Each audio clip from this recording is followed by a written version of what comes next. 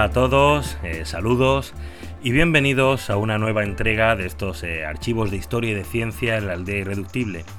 Un podcast que será la segunda parte de este especial que le estamos dedicando a la expedición Malespina, ahora que conmemoramos el bicentenario de la muerte del marino y explorador que la capitaneaba, Alejandro Malaspina. Se cumplen 200 años de aquel 9 de abril de 1810, fecha en la que fallecía Malaspina. Y bueno, creo que no es mala idea recordar aquella expedición, un viaje con aspiraciones científico-políticas que durante más de 5 años navegó por los océanos y las colonias españolas. Si no recuerdo mal, en la primera parte de este podcast dejamos todo listo para zarpar. Las dos corbetas, la Descubierta y la Atrevida, estaban bien aprovisionadas, la dotación preparada y los capitanes, Alejandro Malaspina y José Bustamante Guerra, estaban ya en sus puestos de mando listos para soltar amarras. Viajamos hasta Cádiz y nos situamos el 30 de julio de 1789. Los navíos españoles zarpan rumbo a las colonias del Nuevo Mundo, pero antes, y como venía siendo habitual en la mayoría de las expediciones, como recordamos a von Humboldt o al propio Cristóbal Colón, pues antes las embarcaciones recalan aquí, en las Islas Canarias, donde fondean durante algunos días antes de partir hacia Sudamérica. Tras el paso por las Islas Afortunadas, cruzamos el Atlántico y ponemos rumbo al Río de la Plata para llegar a Montevideo el 20 de septiembre de aquel año 1789. Y enseguida los científicos se pusieron manos a la obra.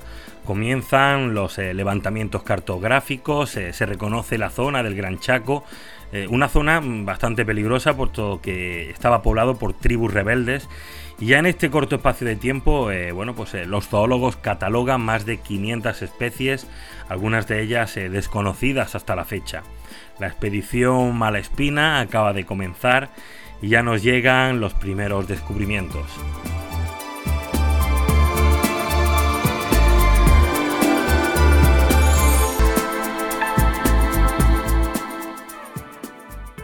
En noviembre la expedición alcanza la Patagonia, donde en Puerto Deseado entran en contacto por primera vez con la tribu de los Patagones. Allí Pineda y Malaspina estudian sus costumbres y realizan dibujos y diversos informes. En diciembre llegan a Puerto Egmont, en las Islas Malvinas, realizando también importantes levantamientos cartográficos y estudios. En la embocadura del Estrecho de Magallanes reconocen el Bajo Sarmiento, el Cabo del Espíritu Santo, Tierra del Fuego y la entrada del Estrecho de Lemer. Así ya, en el mes de enero de 1790, la expedición pasa al Pacífico por el Cabo de Hornos en una navegación placentera y exenta de problemas para llegar en febrero al puerto de San Carlos de Chiloé. Aquí, en este puerto, es donde tiene lugar la primera separación de la misión. Por un lado, la Descubierta permanecería allí, levantando planos de la zona y estudiando las estrellas del hemisferio sur, mientras que la Atrevida se dirigía al Valparaíso, para levantar a su vez cartas de todas aquellas costas. El plan era reunirse de nuevo en marzo de 1790 en aquel mismo puerto, en el que además aprovecharían para embarcar al naturalista checo Tadeo Heinke, que no había podido llegar a tiempo a embarcar en Cádiz. Y así sucedió. Las corbetas volvieron a reunirse en marzo y una vez juntas tomaron rumbo a Coquimbo, destino que alcanzaron el 18 de abril de 1790. La estancia en Coquimbo fue realmente fructífera. En primer lugar, establecieron con toda exactitud la longitud de este puerto para que les sirviera como referencia en la costa pacífica, lo mismo que ya hicieron en la costa atlántica con Montevideo, pero sobre todo aquel periodo en Coquimbo fue realmente provechoso para los pintores y los naturalistas de la expedición, que tuvieron tiempo de estudiar muy a fondo las características físicas del terreno. Más tarde ya me detendré a analizar todos los resultados y los descubrimientos de la expedición Malaspina, pero por ahora, y para que el podcast sea un poco más fluido y no nos perdamos, vamos a continuar con el itinerario y con el trayecto de la misión, así que por el momento seguimos con el viaje.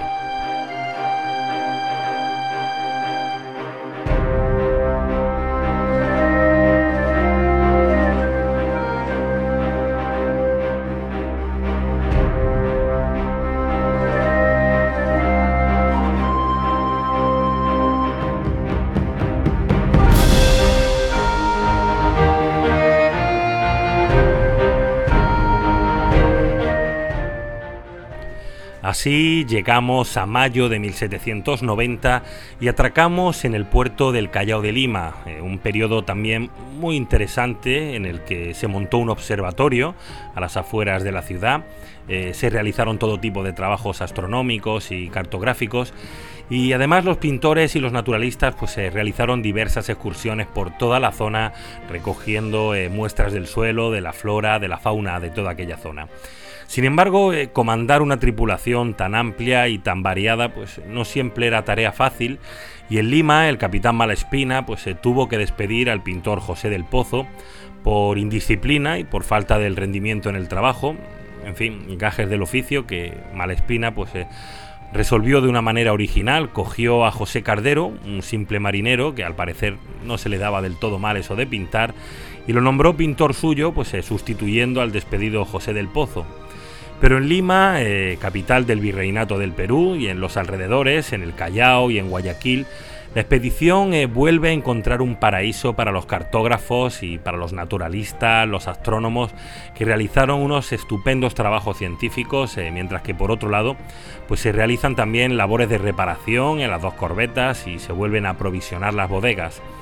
A la vez, los materiales y las muestras científicas recogidas hasta la fecha fueron enviados a España con el objetivo de que aquí comenzaran a ordenarlas, a clasificarlas y a estudiarlas. La expedición Malespina se quedará en estas tierras esperando a que pase la estación de lluvias, reorganizándose y ocupándose de abastecerse hasta el 20 de septiembre de 1790. En esa fecha, las dos corbetas vuelven a soltar amarras, vuelven a navegar, esta vez con destino a Acapulco, en el Virreinato de Nueva España.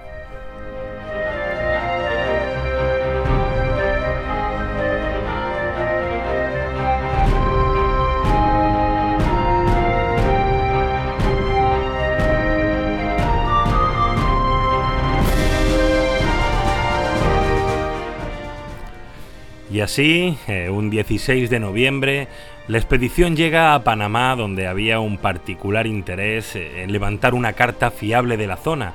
Se pusieron manos a la obra, comienzan las tareas de medición y así llega uno de los primeros planos del Golfo de Panamá y de sus islas por parte del oficial Bauzá. Aquí en Panamá, además, las dos corbetas vuelven a separarse para realizar diferentes misiones. La Atrevida se dirige directamente a Acapulco y San Blas, para organizar la campaña de la costa noroeste del próximo verano, y por su parte la Descubierta se dirige al puerto del Realejo, donde levantó una carta del puerto y de todos sus alrededores. Como estamos viendo, una misión que estaba dando unos resultados más que favorables y que en marzo de 1791 se volvió a reunir en Acapulco como estaba planeado. Las dos corbetas se encuentran de nuevo, esta vez en México, para reabastecerse y volver a organizar la tripulación y los navíos antes de volver a soltar amarras. Mientras tanto, por un lado, Bauzá volvía a las labores cartográficas y José Espinosa se ocupaba de las investigaciones astronómicas. El capitán Malespina vuelve a cambiar de pintores, por ejemplo Guío abandona la expedición porque en opinión de Malespina necesitaba un pintor más versátil, ya que Guío era un pintor especializado en botánica y el capitán pensaba que la misión requería un pintor con un campo más amplio. De esta manera se incorporan dos nuevos pintores de la expedición, Fernando Bambrila, seguramente el mejor de los pintores con los que contó esta aventura y que dejó increíbles y detalladas pinturas de los puertos de Filipinas, de Lima o de Buenos Aires. Y por otro lado también se embarca Juan Rabenet, un pintor amigo de Malespina, que nos ha legado multitud de representaciones de tipos humanos tomados del natural, con un interesantísimo valor etnológico. Rabenet plasmó tribus, ritos, danzas, retratos de los indígenas. Durante esta recopilación de datos que he estado realizando con el podcast, he tenido la oportunidad de ojear y desde aquí os recomiendo que le echéis un vistazo porque son muy interesantes.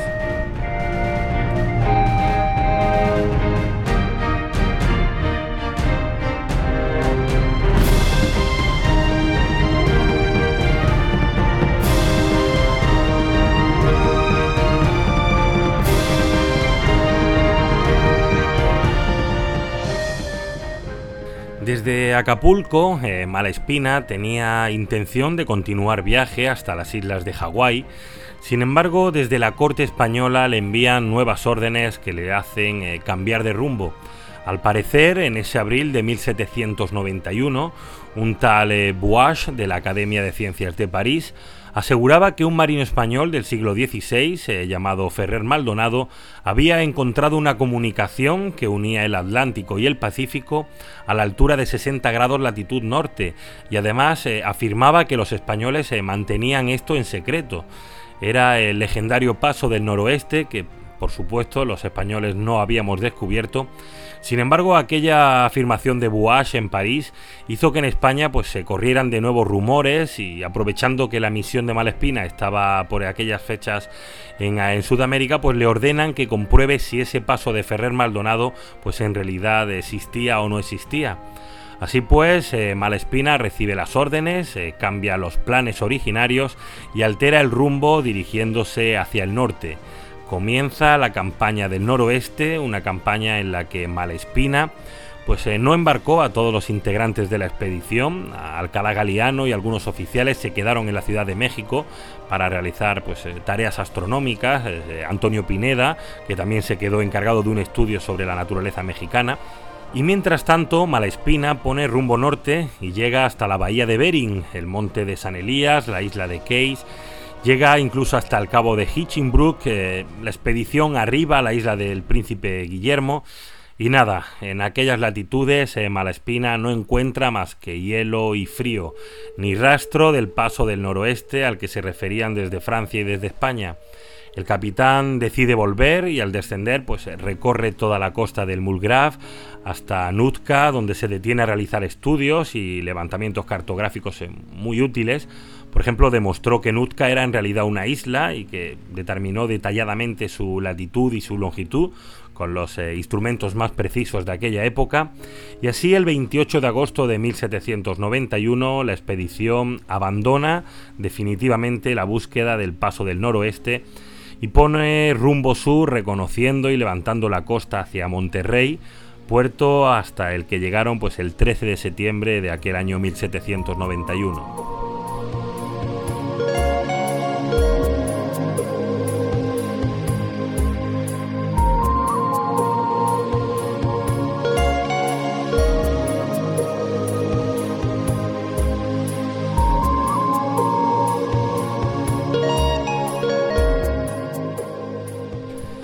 La expedición al noroeste no había dado resultados, al menos no había encontrado el paso al que se refería aquel marino llamado Ferrer Maldonado, y Malespina estaba de muy mal humor, no solo porque le habían cambiado sus planes, sino que además había sido una decisión política que no tuvo en cuenta ni su opinión ni los objetivos primordiales de la expedición que él comandaba. Estaba muy enfadado e incluso llegó a notarlo explícitamente en el diario de a bordo. Recordamos aquí la fuerte personalidad de Malespina, a la que ya hicimos referencia en la primera parte de este podcast, y que hemos comprobado también durante todo este viaje. Malespina tenía convicciones muy arraigadas y no se callaba, algo que le iba a traer consecuencias al terminar esta expedición. Pero bueno, no nos vamos a adelantar a los acontecimientos y vamos a continuar con el viaje, porque después de sus aventuras por el norte y de regresar a Acapulco, las dos corbetas se preparan para iniciar una nueva aventura en la campaña del Pacífico. El 20 de diciembre de 1791, la Descubierta y la Atrevida vuelven a izar velas y se dirigen hacia la isla de Guam, un lugar que ya hemos visitado en el podcast Irreductible, cuando descendimos a sus profundidades en el capítulo de la fosa de las Marianas. Bueno, allí Malespina continúa realizando levantamientos cartográficos e incluso establece un observatorio en la rada de Humatag. El 24 de febrero del año siguiente, ya estamos en 1792, Malespina llega a Filipinas, donde la expedición realiza una intensa labor zoológica y botánica. Se levantan cartas y planos de lugares que hasta el momento nunca se habían cartografiado, como Sorsogón o el estrecho de San Bernardino, y donde de nuevo las dos corbetas vuelven a separarse para abarcar más terreno. Con los dos barcos por separado, la actividad en Filipinas se completa con el plano de Bahía de Manila, levantado por Bauzá, que como vemos tuvo una actuación muy relevante en esta expedición. También se cartografió pues, en la costa de Luzón, las costas de Pangarisán, Cagayán, y donde tenemos que anotar desgraciadamente pues, el fallecimiento de Antonio de Pineda, pues, que quedó allí enterrado.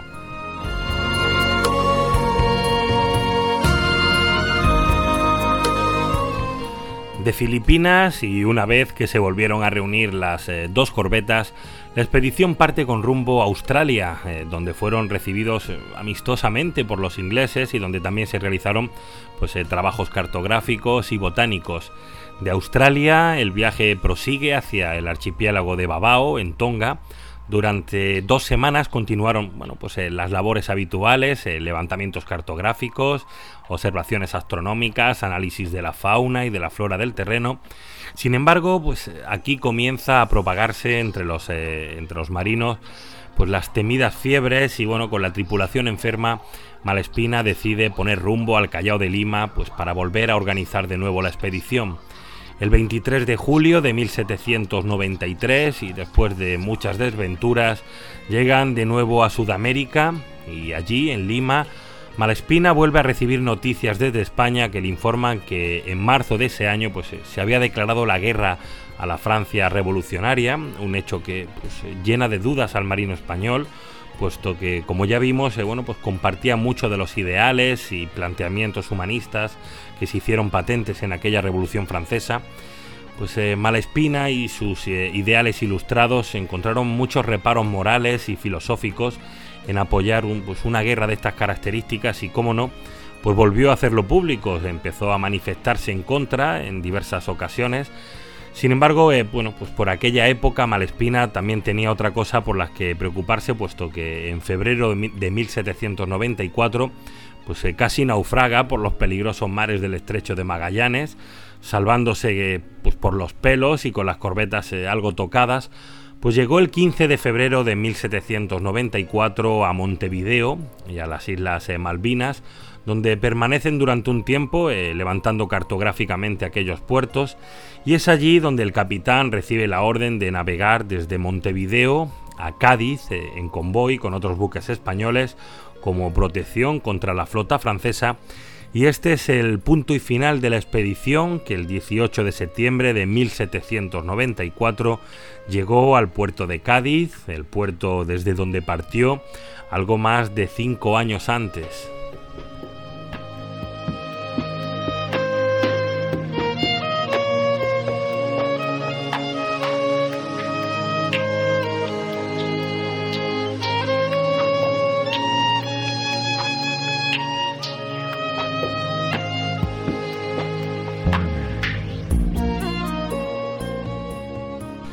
Como hemos podido comprobar, la expedición Malespina supuso el máximo empeño científico de España en esta convulsa época de la Ilustración, un esfuerzo que tuvo unos resultados óptimos gracias al rigor científico con el que se trabajó durante toda la expedición.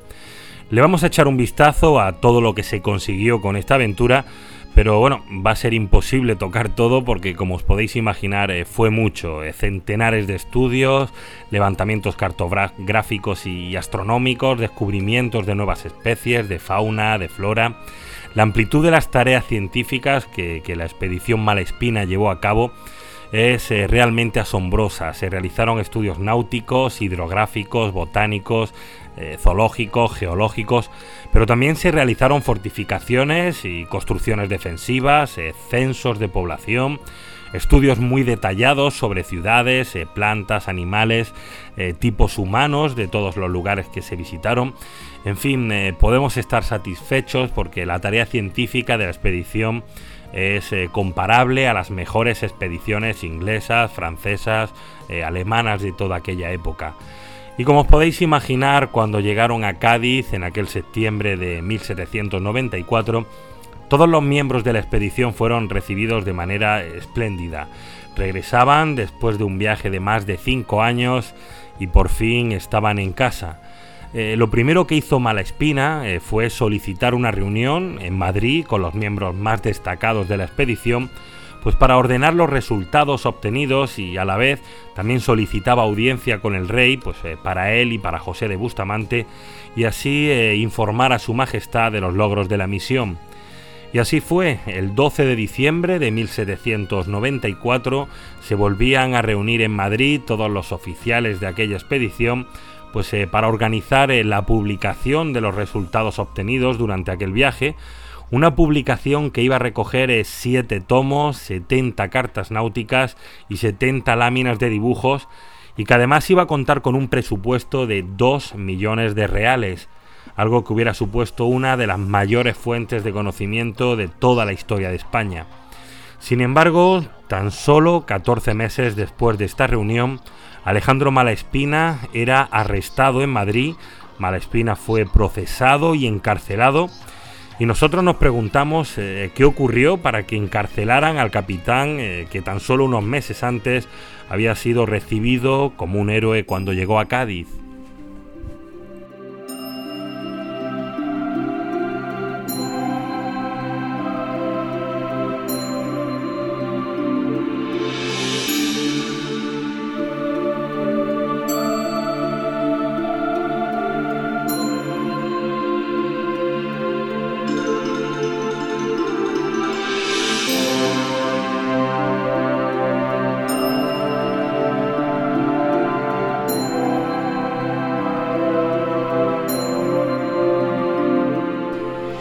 ¿Qué es lo que ocurrió? Como vimos, esta expedición fue aprobada por el ilustrado Carlos III, un rey amante de la ciencia y de la tecnología, un rey que siempre estuvo muy interesado en todos estos temas. Le encantaba la arqueología, la botánica, incluso sentía especial predilección por los temas tecnológicos más avanzados de la época, como los globos aerostáticos o la relojería o la fabricación de autómatas. Carlos III fue un rey interesado por todos estos temas científicos y fue el máximo artífice de aquella expedición. Sin embargo, 2 meses después de que las corbetas salían de Cádiz, Carlos III fallece, y al regresar a España, Malaspina encuentra un régimen político totalmente diferente al que dejó al marchar. Al frente de España se encontraba la férrea mano de Manuel Godoy, que ante la debilidad del rey Carlos IV se había convertido en la principal figura del reino y actuaba como valido. Malaspina había dejado una España ilustrada, donde los ministros Florida Blanca, Valdés y Aranda le habían apoyado en su aventura, habían caído, y el nuevo poder en el reino se llamaba Manuel Godoy. A esto hay que sumar que el contacto de Malaspina con la realidad y con la situación de las colonias españolas habían fortalecido sus ideales humanistas, y como ya sabemos, el navarro no se andaba con chiquitas a la hora de expresarse. Criticó la esclavitud y el sistema mercantilista de las colonias españolas, e incluso llegó a proponer la independencia de las colonias, que según él deberían formar una confederación independiente, con personalidad propia y con plena capacidad para gestionar sus propios recursos.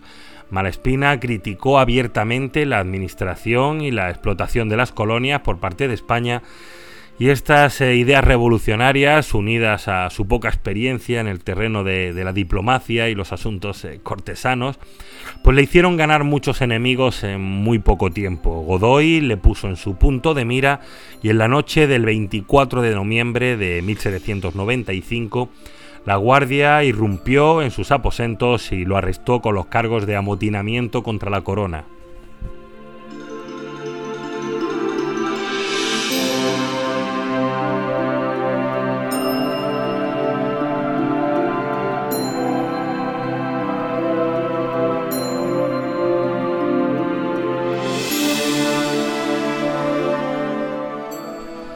Tras su encarcelamiento, llega ahora uno de los procesos más dudosos y oscuros de aquellos tiempos, en el que Malaspina ni siquiera pudo testificar, y que terminó de forma precipitada por un decreto real auspiciado por Godoy, que ordenaba que Malaspina fuera destituido de sus cargos y de su empleo en la Armada y encarcelado en el castillo de San Antón de La Coruña durante 10 años y un día. Malaspina fue encarcelado en abril de 1796, aunque hay que decir que su régimen carcelario fue relativamente suave, ya que durante estos años le permitían escribir e incluso recibir correspondencia exterior. Aún así, el capitán Malaspina estuvo algo algo más de 6 años preso hasta finales de 1802, año en el que, gracias a las influencias de varios amigos, como por ejemplo Melzi, vicepresidente de la nueva República Italiana, que consiguió que le cambiaran la pena de cárcel por la de destierro, pues al final Malespina fue expulsado a Italia en 1802 y allí permaneció sus últimos años hasta el 9 de abril de 1810, fecha en la que con 55 años fallecía en la localidad de Pontremoli. Un triste y poco reconocido final para quien fuera uno de los mejores exploradores, marinos y capitanes que hemos tenido en la historia de España. Por su parte, el otro capitán, José de Bustamante, corrió mejor suerte que Malespina. Al finalizar la expedición supo mantenerse al margen de las declaraciones políticas y de las ideas ilustradas. Digamos que fue mucho más comedido y recatado en sus afirmaciones. Y finalmente fue incluso ascendido a brigadier, mientras Malespina estaba siendo juzgado y encarcelado. Él optó por retirarse de aquellas disputas y aceptó un cargo como gobernador en Montevideo, en el que además fue nombrado comandante general de los bajeles del Río de la Plata. Pero también tuvo sus problemas. Bustamante regresaba en 1804 a España al mando de una flotilla de 4 fragatas cuando fue atacado por una escuadra inglesa que hundió 2 de aquellas fragatas, matando a 249 personas en aquel combate.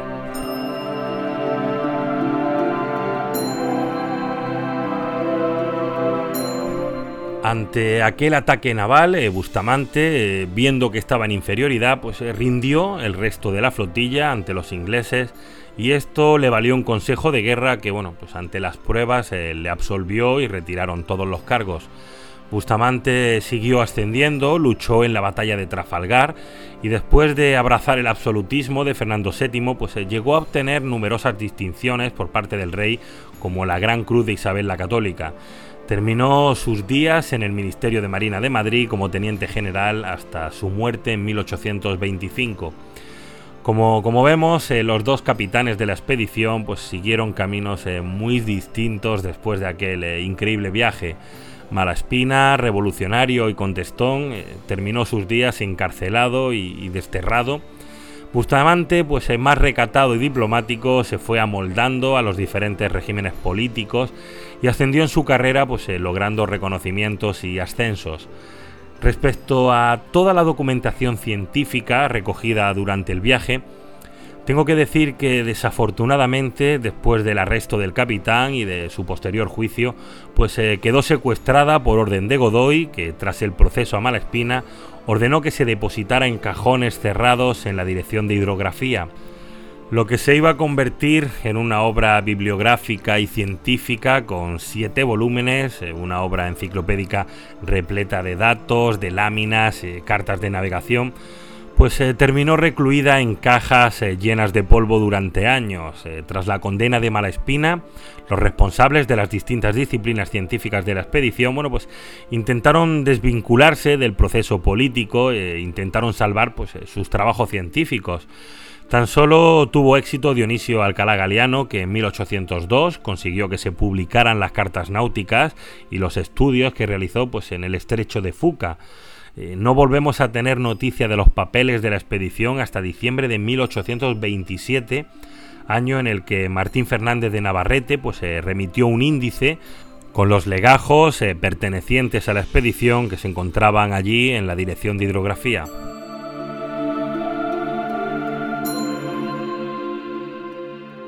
Los avatares de toda la documentación de la expedición Malespina son realmente desafortunados. Toda una colección de textos, de láminas, cartas y dibujos científicos, astronómicos, náuticos, encerrados en cajas y cambiando de un lugar a otro durante los últimos 200 años. En este tiempo jamás se han publicado de manera conjunta y global toda la documentación de aquel viaje. Muchos legajos han ido cambiando de emplazamientos, de la Dirección de Hidrografía al Real Jardín Botánico y de este al Museo de Ciencias Naturales. Traslados y publicaciones parciales que han mantenido oscurecida toda esta gran aventura científica española. Hasta bien entrado el siglo XX, pues la expedición Malespina ha sido casi desconocida para el público en general. Incluso hoy pocos conocen las aventuras y desventuras de esta gran expedición española. Actualmente la documentación se encuentra bastante mejor que en los siglos anteriores y existe un fondo Malespina en el Museo Naval constituido por 3.703 documentos, algunos de ellos con más de 1.000 folios de extensión. Cuentan con 406 diarios, cuadernos de cálculos astronómicos, hidrográficos, hay 162 cuestionarios y consultas científicas, 239 documentos copiados de diferentes archivos y redactados para preparar la expedición, y hay hasta 886 documentos gráficos entre cartas de navegación, manuscritos, grabados, dibujos. También existen documentos en otros archivos como el Real Jardín Botánico de Madrid, el Museo de América de Madrid, el Museo de Ciencias Naturales también de Madrid, o incluso en el extranjero, en lugares como la Biblioteca Británica o el Archivo del Museo Nacional de Praga. En fin, ha sido una pena que durante tanto tiempo esta expedición haya permanecido olvidada y casi guardada bajo llave en cajones y cajones desperdigados por los sótanos y archivos de las bibliotecas. Pero también es una alegría que poco a poco se vayan conociendo más los detalles y las aventuras de esta expedición Malespina, la mayor expedición científica de la historia de España.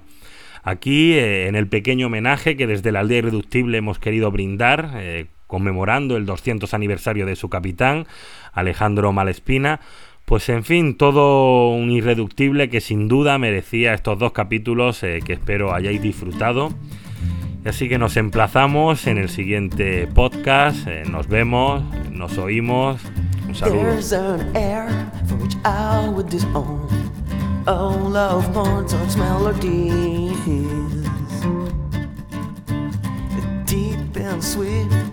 Birdside air that languishes and sighs and dies, and keeps well hid its secret charm for me, alone at home with only trees around me. And I behold a green and blue land. I live in an old red castle, golden in the dying day.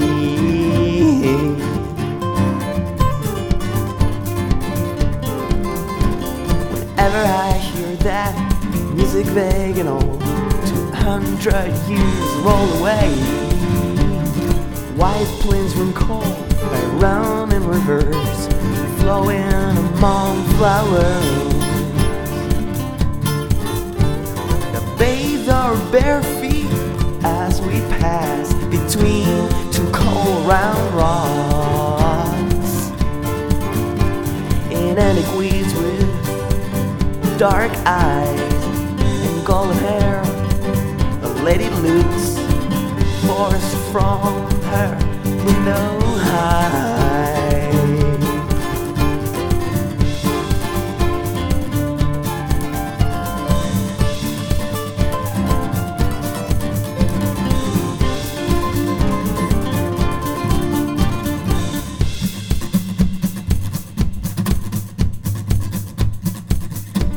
She catch my eyes and I smile, for I climb the ivy on the wall. The velvet skin of her lips bless my cheek with love and warmth. Maybe that I knew her and found her fair. It's some forgotten life, long time gone by. Being free I stand to the open sky, on the top of my tall and stony tower.